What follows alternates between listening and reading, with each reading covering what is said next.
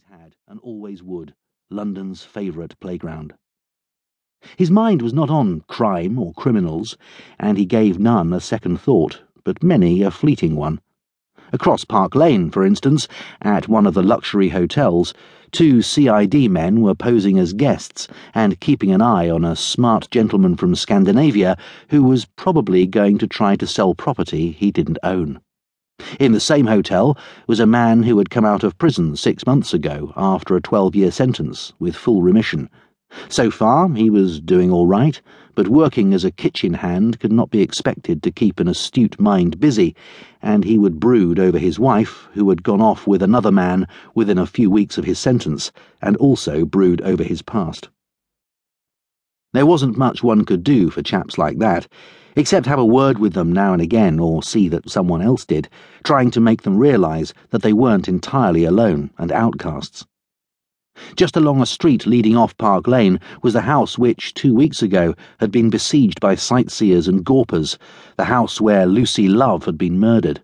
A pretty kid, she'd had everything, or nearly everything. Films, television, a career in Hollywood if she'd wanted it. She had decided to play one man off against another. Who should one be sorry for? The dead girl or her murderer, who had tried to kill himself, failed, and was now in hospital, ready to be charged the moment he came out, without any hope left. A Rolls-Royce went by, and inside was a leading Queen's Counsel with an income of £50,000 a year. Not long afterwards, an old-fashioned but spotless black Daimler passed, driven by one of Her Majesty's judges, whose salary was not much more than a tenth of the QC's. A man walking by the side of a woman with 3 young children trailing behind straightened up abruptly when he saw Gideon. This was Sergeant Wiley of the uniformed branch. "Good morning, sir." "Morning, Sam. Lovely day. Morning, Mrs. Wiley." Gideon raised a hand and smiled at the children and went on. Earlier, he had seen another man with his wife and 3 children who had turned round quickly to avoid the need for speaking to Gideon. A pickpocket who would almost certainly be back in jail before the year was out.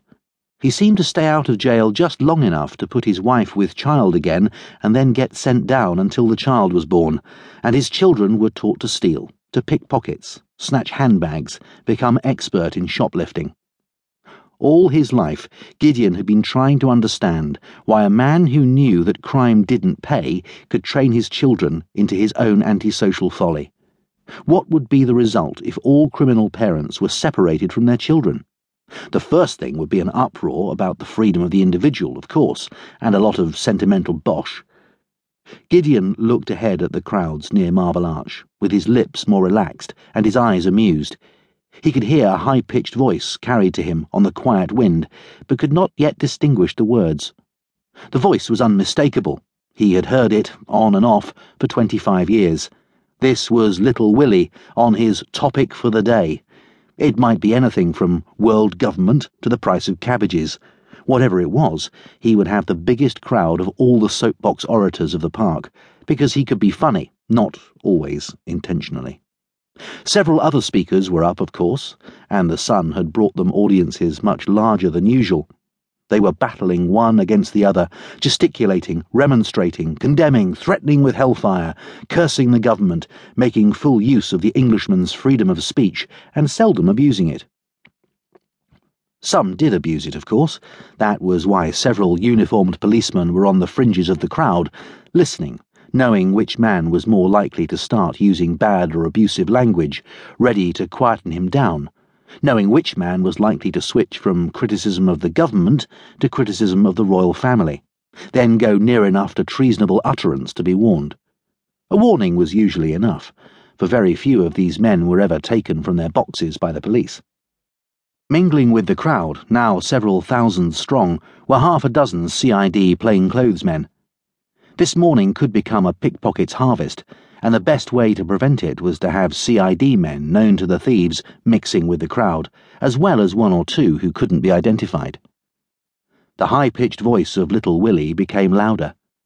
"And the lifeblood of this country is being sapped, that's what it is, being sapped by the worship of sport.